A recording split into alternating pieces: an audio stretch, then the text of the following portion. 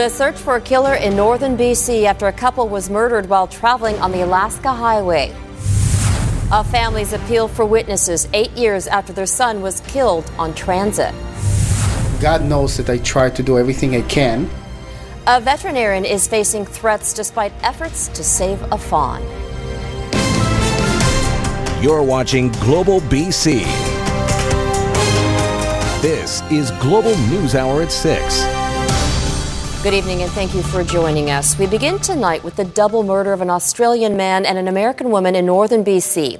Today, the father of the Australian victim arrived in Vancouver. He also happens to be a member of the police force in New South Wales. 2 other officers from Down Under are part of the international response to the mysterious double homicide of Lucas Fowler and China Deese. Global's Jill Bennett begins our coverage. She was always the brightest star in the room and the most vibrant personality. Family members of the couple found murdered on the Alaska Highway, also known as Highway 97, are still reeling and still left with questions about what happened to 24-year-old China Deese and 23-year-old Lucas Fowler, both experienced travelers.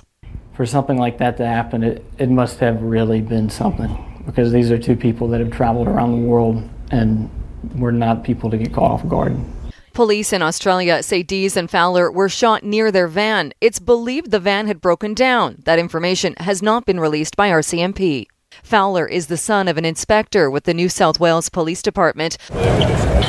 On Friday, Australian investigators arrived in Vancouver to assist in the case. Just here to assist the police and support the families. With plans to visit as many national parks as possible, Fowler bought this blue van from the owners of this ranch in Hudson's Hope. He started working there in February. Both he and Deese spent a week there before leaving on the road trip. We function, we try to keep busy, we try to do things, and it's just your thoughts always go back to that moment. And I hear Lucas's voice, you know. Whether the double homicide was some kind of targeted hit or a crime of opportunity will be part of the investigation, leaving experts to speculate. The back roads of Canada are not stalked by people who are preying on individuals who break down. But Gordon says there is an active drug trade in this part of BC. It's possible the couple witnessed something. While the families wait for answers, they are left mourning. A couple, they say, was excited about sharing a life together. It just seemed like the free-spirited butterfly that traveled all over the world finally found another free-spirited butterfly, and they both want to settle down together. Jill Bennett, Global News. Now, a number of people have come forward to say they spotted the couple in the hours before they were found dead. Nadia Stewart spoke with 2 people in Fort Nelson who say they talked with Fowler and Deese. Nadia, what did they say? Robin, the family we spoke with here in Fort Nelson say they were on their way back home from a camping trip in the Yukon when they came across Lucas Fowler and China Deese. They say the couple's truck had broken down by the side of the road. So Curtis and Sandra Broughton stopped by to help them. They say that Lucas Fowler explained what the problem was with the van. He knew very well what was wrong and also knew how to fix it. So Curtis and Sandra say that they felt confident when they left them there. They felt confident that he was going to be able to fix the problem, and also that the couple were safe. They were devastated when they learned they were found dead. Just the thought, like, we were there to help them, like almost like an angel there to help them in a way, like trying to be good and help them, but yet that same day, the complete opposite of humanity hurt them like that and killed them so tragically. It just blows my mind that on that same highway there could be so good but yet so evil. I don't know. It's just terrible. Now, the Broughtons say the toughest part in all of this is knowing that the victim's family received this news, and it is heartbreaking news. We do know that Fowler's father is on his way up to the area along with Australian investigators. Back to you, Robin. Nadia Stewart in Fort Nelson tonight. Police in northern BC are also investigating the death of a man found near the scene of a vehicle that caught fire. Dease Lake RCMP recalled yesterday to a vehicle fire south of the Stikine River Bridge on Highway 3. That's a few hours south of the Yukon border. Police found a pickup truck on fire, but no one was inside. A passing driver told officers they saw what appeared to be a body at a nearby highway pullout. Police followed up and found a man's body. It's unclear if the two crime scenes are connected. One person is dead after a house fire in Maple Ridge this afternoon. Firefighters were called to a home in the 26600 block of Dewdney Trunk Road shortly before 1:30. The house was fully involved when crews arrived. Several tenants were able to escape the burning home, including one who made a desperate attempt to save a woman trapped inside. I'd seen a whole bunch of smoke coming out of the windows, and so I went up on the patio to see if the lady was home or if she was okay, and I couldn't hear nothing in the window, but I kept yelling for 5 or 10 minutes, and she didn't answer me, so. You tried your hardest. Yes, I definitely tried my hardest. One person was believed to be trapped inside the house. Eventually we were able to make entry into the house, and we were able to bring that person outside. And unfortunately that person succumbed to the injuries from the environment that they were in. 2 people are dead and 4 others injured tonight after a collision on the Trans-Canada Highway near Revelstoke. The highway has since reopened, but drivers report extreme delays. The collision has now been cleared, but this marks the 3rd closure in 4 days in the area. The latest crash happened at around 11 a.m., about 38 kilometers west of Golden. That's according to Drive BC. Paramedics say 2 people were taken to hospital in critical condition and 2 others were in serious condition. Ground and air crews also responded to the collision. 2 men were wounded in a shooting in Surrey last night. Police blocked off an area of Mud Bay Park off Colebrook Road in Newton after shots were fired around 7 p.m. At the same time, officers were called to the 17300 block of 56th Avenue after someone reported a man with a gunshot wound. Police discovered the victim near a green car. He was taken to hospital for treatment. Then 20 minutes later, RCMP say a 22-year-old man walked into Langley Hospital with a gunshot wound.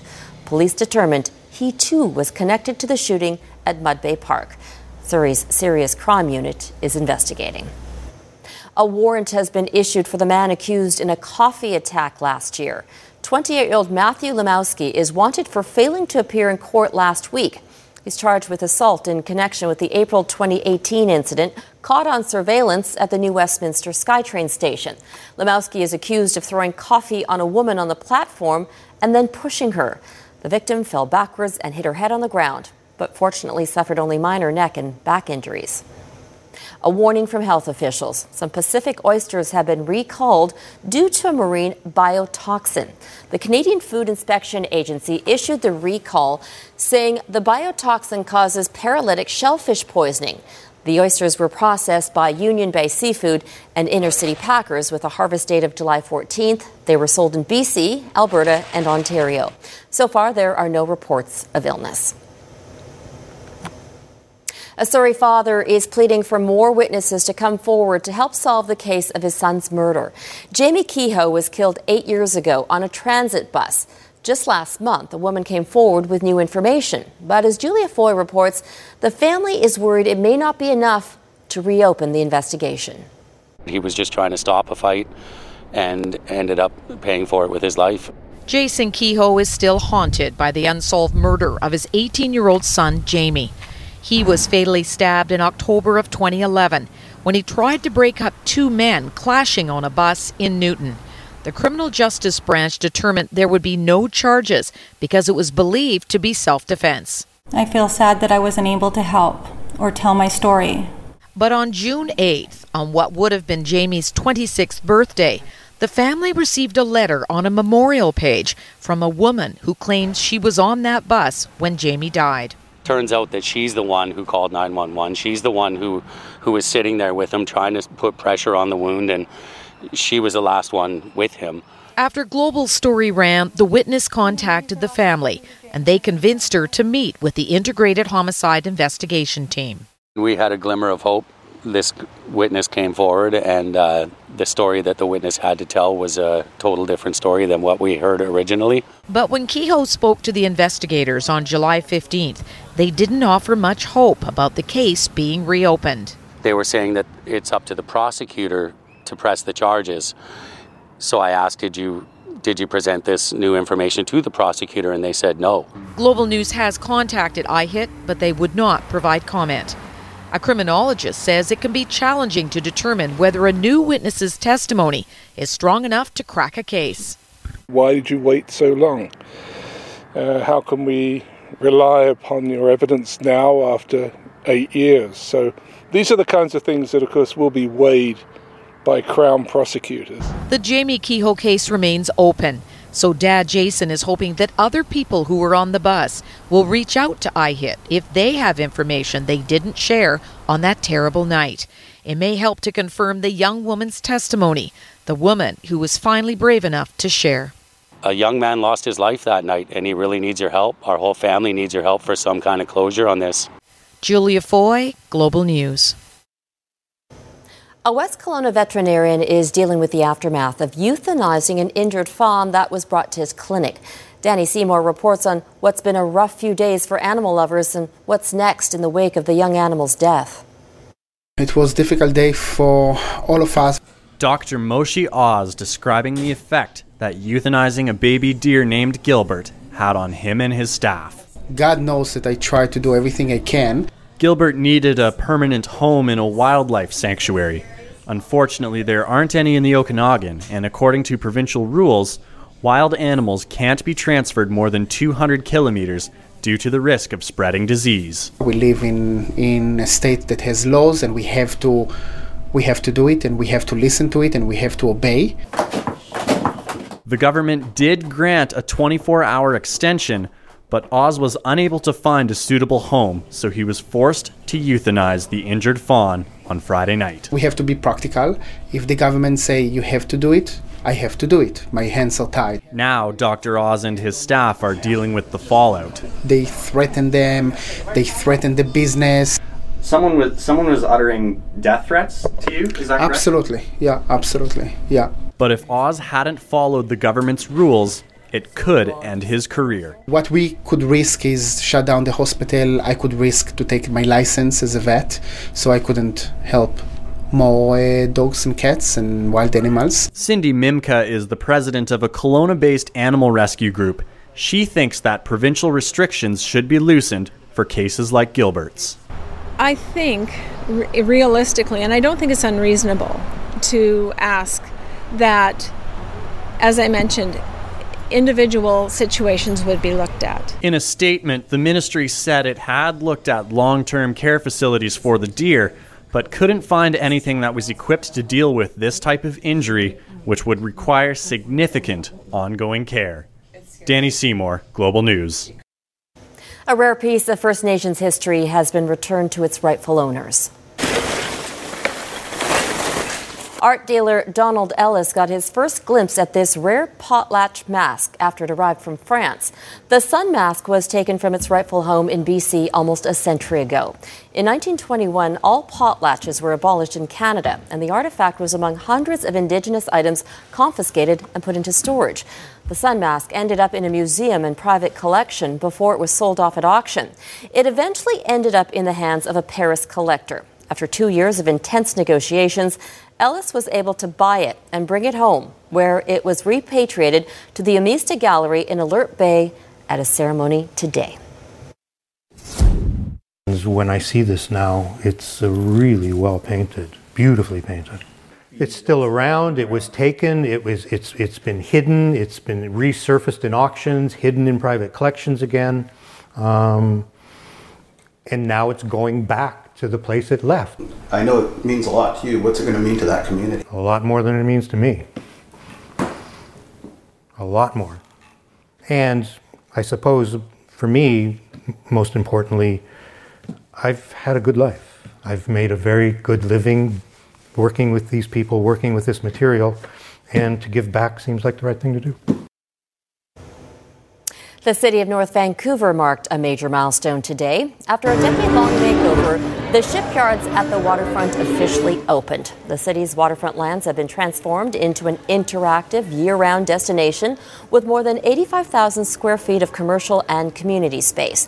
The shipyards are now home to restaurants, shops, a boutique hotel, the region's largest outdoor winter skating rink, and a summer water park. It was a vision that had been sort of worked on for years and years and years to try to bring back the waterfront to the community, tie in heritage involvement, public gathering spaces, and community involvement. And so the city had some designs and some understandings, and we worked with the city and tried to understand the concepts, and then after that we worked with Dialogue to come up with the design tying in heritage, community amenity space, public space, and commercial retail to make it a viable partnership between both private and the municipality. Well, I was just there a few days ago. Great place to spend some time if you're having a staycation this summer. Absolutely. And on a day like today, you'd want to be by the water. Exactly. Perhaps any sort of water activity would be great. Temperatures have been soaring. It's been a great start for us across the south coast and much of Metro Vancouver. A glance at some of the numbers and what we are seeing today. So a hot one, but it is going to get even warmer, especially for a few spots in the interior. We'll see those temperatures getting into the low 30s. Currently sitting at 26 for areas near Kamloops, the central interior in the low 20s. Whistler right now at 23 degrees. So even hotter as we get in towards early next week, and then we'll be tracking a change on the way. More of the timeline, what we can expect, especially for tomorrow. It's going to be a hot one. I'll show you why. All right, good stuff. Okay, we got soccer, we got football. Lots going on. Yeah, the Lions are on the field right now in Regina against the Rough Riders. We'll have first half, and well, actually more than that. Game will almost be over by the time we get back. And the Open Championship, they're probably drinking a lot of beer in Ireland and Northern Ireland today, regardless of who wins. But they're even happier because Shane Lowry is leading an Irishman. So we'll have highlights from a pretty riveting third round today. For sure. Welcome back. Parts of Canada and the U.S. are sizzling this weekend in a heat wave. Heat warnings have been issued for Ontario, Quebec, Alberta, the Northwest Territories, and the Maritimes.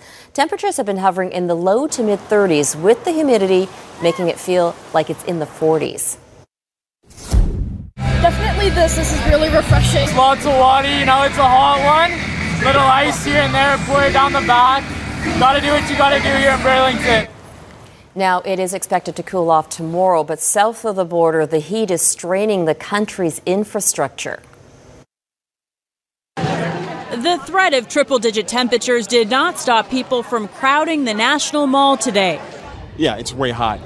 Wet towels and lots of water. Yeah, shade, sunscreen, and lots of water. So we have like 4 or 5 bottles, and we're almost empty now. And medical crews at the ready to treat heat-related illnesses at this weekend's outdoor Apollo 11 festival. High heat and intense humidity will make several East Coast cities feel like it's well over 100 degrees. In D.C., city officials are monitoring the heat wave from the Emergency Operations Center. We're not going to get a lot of breaks in the heat, so even at night, the temperature, the heat index won't go below 90 degrees. In Indianapolis, police officers are out performing wellness checks on the homeless. We'll be patrolling tonight, and if they need water or anything, they can feel free to stop us, and we'll come back and help them. In Philadelphia, where it's expected to hit a high of 98 degrees, the utility company is on high alert. We've placed additional crews on standby so we can respond to any outages that might occur. This is the first major heat wave to scorch the country this summer. Climate scientists say we can expect to see more here and across the globe. I mean, these heat waves are a symptom. They are telling us that the planet is warming. It's not just a theoretical thing that's far in the future. The impacts of climate change are happening right now, right here. City officials here describe this as one of the most severe heat events we've had in the last several years. And while relief is expected next week, they are worried about health and safety until then, since heat stress can build hour by hour, day by day. Natalie Brand, CBS News, Washington. Tensions are escalating between Iran and the UK after Iranian authorities seized a British-flagged oil tanker. Britain is calling the move a hostile attack. This footage claims to show a British-flagged oil tanker held in the Iranian port of Bandar Abbas. Its crew of 23 still on board. The Stena Impero was seized by the Middle Eastern country's elite Revolutionary Guard on Friday. The head of Ports and Maritime Organisation in the southern Hormozgan province said the vessel had collided with an Iranian fishing boat, having ignored its distress call. With the seizure in the vital international shipping route inflaming already fraught relations between Iran and the West, Britain's Defence Secretary Penny Mordaunt called the incident a hostile act. Foreign Minister Jeremy Hunt said he was worried that Tehran's action had put it on a, quote, dangerous path of illegal and destabilising behaviour. This is completely unacceptable. Freedom of navigation must be maintained. We will respond in a way that is considered but robust. And we are absolutely clear that if this situation is not resolved quickly, there will be serious consequences. He added that Britain was, however, looking at a diplomatic way to resolve the situation. Britain's government said it had advised British shipping to temporarily stay out of the Hormuz area. 2 weeks ago, the British Navy seized Iran's Grace 1 tanker in Gibraltar. Under suspicion, it was smuggling oil to Syria, something which would be in breach of EU sanctions. On Friday, the UK extended the detention of the vessel by a further month. Within hours of that announcement, the Stena Impero had been surrounded. Tensions between Tehran and the US have also been further inflamed this week. Washington said it had downed an Iranian drone near where the Stena Impero was seized because it had come too close to an American warship. Tehran released a video it said disproved that, showing the pilotless aircraft was still filming after the US said it had been taken out in the Strait of Hormuz. In Health Matters tonight, a pacifier sold across the country is being recalled because it poses a choking hazard. Health Canada says parts of Baby's Choice pacifier and holder set can detach and possibly cause an infant or young child to choke. More than 6,300 of the blue, green and pink sets were sold between May 2017 and March 2018. So far, the company has received no reports of any injuries, but if you did buy it, return it for an exchange or throw it out. I'll put this on top. And a new study has found that pregnant women are turning to marijuana use to ease everything from morning sickness to migraines, despite no evidence that it's safe. Nearly 300,000 expectant mothers in Northern California were studied. But doctors say they're concerned cannabis use could impair a baby's development. Some moms say their pot use helped them deal with issues like nausea and depression. Cannabis use in pregnancy is associated with having a baby who weighs less. And there's also growing evidence that there may be an association with neurodevelopmental problems. Cannabis saved my life. If I hadn't gotten my medical cannabis, I just don't think I'd be here today. Is it worth the risk? I've seen my children. They've hit every milestone. They're developing beautifully. All right, let's talk weather. Yvonne Chell has been following this for us tonight. Yvonne, what's going on? It's beautiful out there. It's been a great start to the weekend, feeling more summer-like, especially in comparison to what we're seeing over the past couple of weekends. A beautiful shot right now overlooking English Bay, and temperatures still sitting at 22 out of the airport. Areas away up to 26, and with the Humidex today, it's felt closer to 30 degrees. Not quite record-breaking on the almanac. We're close to the average of 23, but a record on this day would be 29 degrees, set back in 1956. Current numbers, we're still into the low 20s. Areas away from the water, we can see up to 26 degrees for Pitt Meadows, Surrey, Langley sitting at 27, and across the province for a few other spots with Quesnel at 23 and Fort Nelson at 28 degrees. Most areas for the central and southern half of the province, it's quiet, dry this evening, but it's the northeastern corners for Fort Nelson. A severe thunderstorm watch has just ended for the area, but we're still seeing a few isolated thunderstorms, and then they'll start to ease off as we get into this evening. Upper level chart putting it into play. We will see it very strong for Monday, Tuesday, but we're tracking a change on the way for Wednesday. Across the province, the northern half, we'll see those temperatures cooling off, and we are looking at some wet weather, but that's likely the blip in the forecast. Hottest day for us will be tomorrow. Cools off slightly, but still very pleasant for Monday, Tuesday. It's Wednesday, down to 22 degrees, and a few spots into the southern interior. The peak of the temperatures will be Monday, Tuesday, and then cooling off on Wednesday, and then rebounding quite quickly. An update on the fire danger rating. We do have a few areas, especially for the southern spots across the island. A reminder for any campfires, please be diligent, and also with disposing your cigarette butts. The northeastern corners still sitting at moderate to high. For the Peace tomorrow, slight chance for a shower or the risk of a thunderstorm. 26 degrees on your Monday. It starts to clear out. Whitehorse tomorrow up to 20 degrees. Coastal sections for the northern half will be dry, but a few spots near Smithers could still see a chance of showers or the risk of a thunderstorm.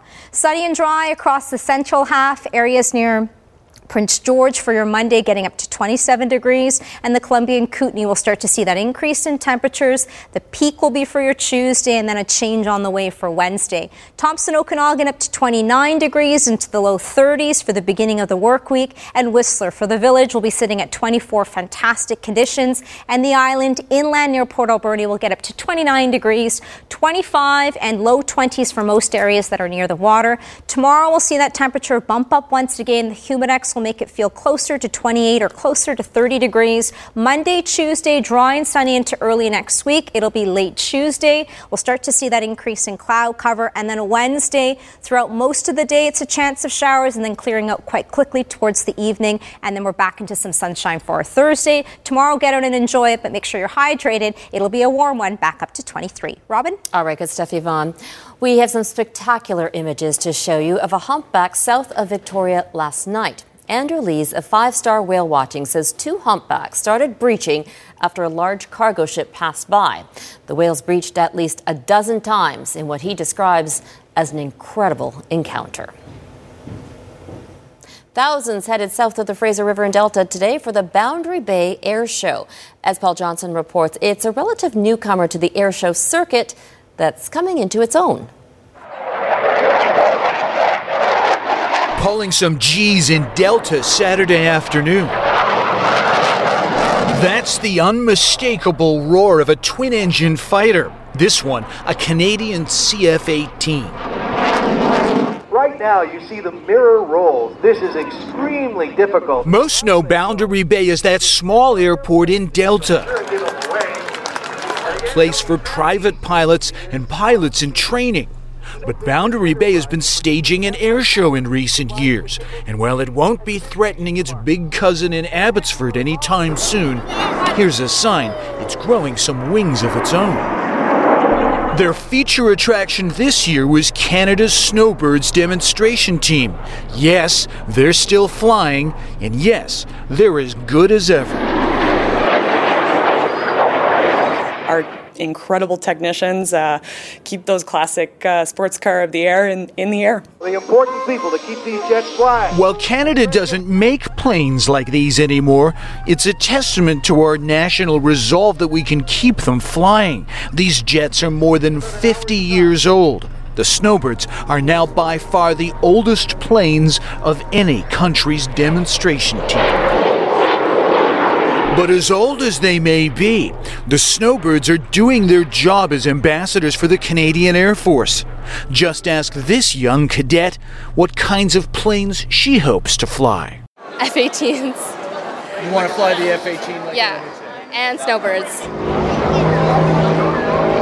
So with thousands of happy visitors and countless young people inspired to fly, Delta's little airport has shown it can put on a show. Paul Johnson, Global News. Happy birthday to you. A very special birthday party was held in Abbotsford today for 3 women, all celebrating a remarkable milestone. They've all just turned 100 years old. The assisted living home where they reside held a party in honor of the triple milestone. Helen, Gwen, and Velma were all in great spirits, with many of their friends and their family members in attendance to celebrate the big day. And they took the time to give us all some sound advice on how to age gracefully. Lots of fresh air, good food, and hard work. Have a nice family I can be proud of and still go on with life. It's pretty remarkable to have all these people out wishing us a happy birthday. It's lovely. Add it up, they have 300 years of experience among Fantastic. them. All right, very charming, but very alarming is the fact that Lions aren't doing so well right now. Yes, it seems like 100 years since the Lions or Whitecaps won. That's what it feels like. It's been a drought, to say the least, around here. Thanks, Robin. The Lions had plenty of time to think about that 33-6 blowout loss at home to Edmonton 9 days ago. Would that inspire them to make good today in Saskatchewan in the first of a home-and-home series against the Rough Riders that could go a long way in deciding a playoff spot in the West? Hey, Manny Arsenault. First game as a Rough Rider, that's against the Lions. Manny played 8 seasons in BC, 130 games, 55 touchdowns. The Lions made some changes on their O-line this week, trying to get Mike Riley protected, but same old result. 3 more sacks so far today. That's 20. Former Lion Cody Fajardo at quarterback for the Riders hits Kyron Moore, makes a great catch, dives in for the touchdown, 8-3 Saskatchewan. The Lions do respond. Mike Riley airing it out to Shaq Johnson. 53-yard pickup, and the Lions are in business. But an old friend puts an end to the drive. Solomon Elimimian with the tremendous open field tackle on Brandon Rutley. Lions did get a field goal, and they trailed 8-6. Second quarter, Rutley's going to get some revenge. This is football. Absolutely lowers the boom on Ed Gainey. 14-yard pickup led to another Sergio Castillo field goal. Lions led 9-8. Late in the half, Riley going deep to Brian Burnham. Fantastic grab, 39-yard gain. Lions knocking on the door, trying to get in the end zone for the first time today, and they do. Mike Riley will stretch the ball just across for the touchdown. 16-10, Lions in front, but that did not last long. The ensuing kickoff, Marcus Thigpen breaking some tackles, and he takes it all the way. Speaking of the Centurion, a 100-yard return for the touchdown. Lions special teams have to tackle better than that. 17-16 Saskatchewan at the half. Third quarter, Lions had the lead, but Cody Fajardo will take it in on a 4-yard TD run. They capped a drive that was extended by another bad roughing the passer penalty, 25-19. It's now 31-19 Riders in the fourth. Earlier, Eskimos and Alouettes. Montreal fired their GM 6 days ago, but on the field, Montreal playing some good football for Kahari Jones. A little razzle-dazzle here. Receiver Eugene Lewis turns into the quarterback and hits Montreal's actual QB, Vernon Adams Jr., for the 21-yard touchdown. 10-6 Montreal at the half. Third quarter, Owls get in again. This time, Adams Jr. with the delivery caught by Jake Winicky. 17-9 Montreal. Al defense also stepping up, although Greg Ellingson should have caught that pass right through his hands. Taylor Loeffler, the former UBC Thunderbird star, with the pick. Alouettes have won 3 straight as they beat the Eskimos 20-10. Both teams are 3-2. Well, it's fitting the Whitecaps are playing the Earthquakes tonight because Vancouver's been a natural disaster the past few weeks, giving up 13 consecutive goals during a 3-game MLS losing streak that's not only knocked the Caps out of the playoff chase, but knocked the stuffing out of the team spirit. But it's pro soccer. Pick yourself up and go get a win. Well, we are professional soccer players. We have to put our heads up and knowing that we need to bring all the energy. We need to be focused on this game. It's the most important, and at home we need to win.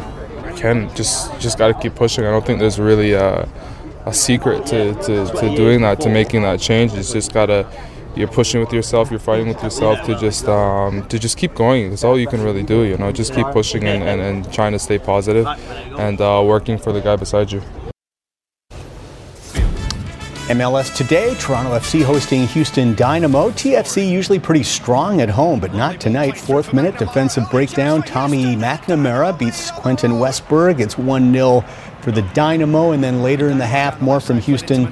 Thomas Martinez with the finish. 2-0 Houston, and they go on to defeat the Whitecaps 3-1 as Houston moves into a playoff spot in the West. Now, last night in MLS, one of the games of the year, Battle of LA, the Galaxy and LAFC. LAFC with a league-low 2 losses, but Zlatan and the Galaxy were ready for them. Ibrahimovic with a fantastic goal here, ties it 1-1, and that was just the start of the Zlatan show. Second half, he will give LA the lead, elevating for the header. 2-1 Galaxy, and then the hat-trick goal, another sublime strike from Zlatan, and the Galaxy win it 3-2. They still trail first place LAFC by 9 points. The LA team's the cream of the crop in the Western Conference. Welcome back. When Rory McIlroy just failed to make the cut yesterday at Royal Portrush, fans quickly hitched themselves to Irishman Shane Lowry, who began the third round tied for the lead. Lowry is a likable, everyman kind of guy who's in search of his first major, and if he can come close to duplicating the magic he had today, he will be lifting the claret jug tomorrow. Scoring conditions ideal at Royal Portrush, expecting the exact opposite tomorrow. Rain, wind, and cooler temps forecasted. English and Irish Irish golfers all over the leaderboard. 47-year-old Lee Westwood still looking for that first major. Actually tied for the lead early in the round, but slipped back to -8. He's tied 6th. Another Englishman, Justin Rose, for Eagle on 12, rolls it in. 3 under on the day for Rose. He's tied 4th at 9 under. PGA champ Brooks Koepka drove the par 4 17th. This is for Eagle. Oh, just misses. What a great read, though. Tapped in for birdie. He's at 9 under, also tied for 4th. Tommy Fleetwood, another one of the Englishmen, yet to win on PGA Tour, but always knocking on the door. Nice shot here to get his birdie on the par 5. He's at 12 under. He'll play in the final group with Shane Lowry, but he's got some ground to make up. Lowry 3 under on the front, then at the 10th in the rough. Rough, very thick, but he had a decent lie, and look at this shot, and maybe a little luck of the Irish here on this bounce. Perfect. Got it to a couple of feet, and he was just warming up. He would convert the birdie. J.B. Holmes began the day tied for the lead with Lowry, but runs into trouble on the back 9, back-to-back bogeys on the 13th and 14th for the Americans. So Holmes is at 10 under. He's a passenger the rest of the way watching Lowry's fantastic round. Lowry poured in 5 birdies on the backside. He was as dialed in as he's ever been. Check out the 4-iron. This is from 233 yards on the 16th. Just 2 birdies on the day on this hole. John Rahm made 1.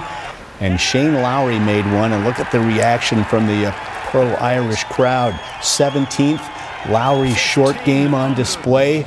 Again, so many rolling hills to navigate here, but he pitches this one absolutely perfectly inside 4 feet. And then he will convert his 3rd straight birdie, much to the delight of the crowd. 8 under for the day, 16 under for the tournament, and a 4-shot lead. At 18, Lowry with a chance to shoot 62, which would tie the all-time low round in a major, and he came that close. Still his 63, a record on the newly designed Royal Portrush. It was a magical day. Lowry rode the waves of support to the round of his life. Abbotsford's Adam Hadwin tied 54th at +2. Here's Lowry looking ahead to the final round. You know, it's going to be a difficult 24 hours, but God, there's nowhere I'd rather want to be. So I've had some great conversations with Coach all week, and we've worked it out quite well. And, I was a bit anxious going out there today, and I performed quite nicely. So hopefully I can stick to my game plan and stick to my mental process over the next 24 hours and see where it leads me this time tomorrow. Back to 15. Could listen to that guy talk all day long. Meanwhile, the rest of the PGA Tour is in Kentucky for the Barbasol Championship. Most of these guys just looking to keep their tour status, get into the FedEx Cup playoffs. Kelly Craft, 64-footer for Eagle. Is that read perfectly? Just dives it into the cup. He had the outright lead. He shot an 11 under 61, going low today. But Jim Herman also eagled 15. He shot 10 under 62. He's got the lead at 24 under, one better than Kraft. Abbotsford's Nick Taylor tied 23rd at 12 under, 12 back of the leader. And final round of the LPGA's Dow Great Lakes Bay Invitational from Michigan, a team event. The Canadian duo of Brooke Henderson and Elena Sharp led after round 1. This birdie by Brooke helped them shoot 9 under 61 in best ball today. Good for 5th place at -19, but no one could touch the team of Jasmine Suwanapura of Thailand and American Sydney Clanton. They won by daylight after shooting an 11 under 59 today. 27 under their final score, a 6-shot victory to win the tournament. Well, it's the theme of the day around the world, over the moon, about stage 14 of the Tour de France, a day of suffering in the Pyrenees. This is where the climbers make their money at the Tour de France. Some tough climbs, some 6,500 meters in climbs today. A disastrous day for defending champ Geraint Thomas, who was left in the dust by Thibaut Pinot during the final climbs. Pinot will take it to the finish line to win the stage, but you see in the yellow jersey, Julian Alaphilippe, the leader, he finished second in the stage, increases his overall lead over Thomas to 2 minutes, 2 seconds. The Tour de France with just over a week to go. And we'll finish with some baseball today. Blue Jays and Tigers from Detroit. 5th inning, they're down 5-1, but Vladdy Guerrero Jr. with one of those bombs, a mighty swing to tie it up, 441 feet to center field. 9th homer of the year, his first first Grand Slam, tied it at 5, and the Blue Jays now lead at 7-5 in the 8th in Detroit. That's what the fans come to see, is Vladdy Jr. mashing like that. Is fun to see. But they're loving Lowry. I'm loving Lowry just watching your highlights. Isn't that amazing? The atmosphere there. They can't believe how great it is, and for him to win there, it would be outstanding. Today, the world is remembering an historic event 50 years ago, when humans first walked on the moon. A global viewer is sending in this special July 21st, 1969 edition of the Vancouver Sun newspaper, renamed The Moon. Global has the premiere of a new documentary tonight. It's called The Moon Landing and the Maple Leaf. It will broadcast tonight at 7 p.m. here on Global and at 10 p.m. on History. And we thought we'd give you a little taste from our national reporter Mike Armstrong and photojournalist David De La Harpe.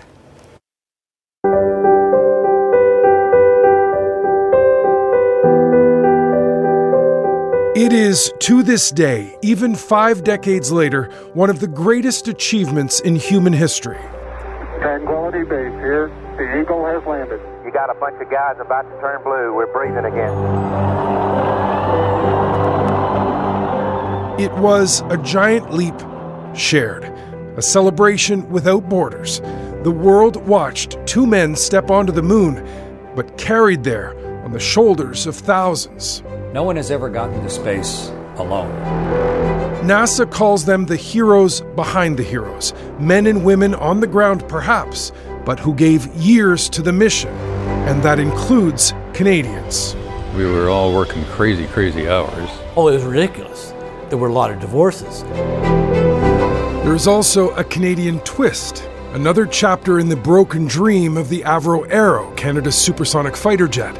Ottawa kills the program just as the U.S. looks to space. Basically, the worst thing to happen to Avro is one of the best things to happen to NASA. The contributions of Canadians to Apollo 11 are largely overlooked, but much of it was critically important and is today a source of immense pride. Mankind went to the moon for the first time. I was involved. How lucky can one guy be?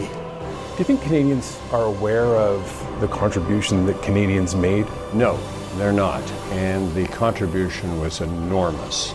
This is the story of the Canadians who helped put footprints on the moon.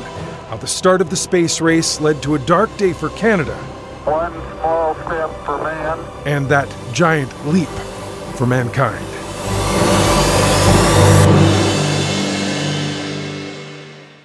I always get a rush when I see that footage. David and Mike are among the best in the business. I certainly hope that you watch their documentary. We're all so happy and proud of them. Amazing. And that is our time for now. Have a great night, and we'll see you back here tomorrow. These guys will be back at 11.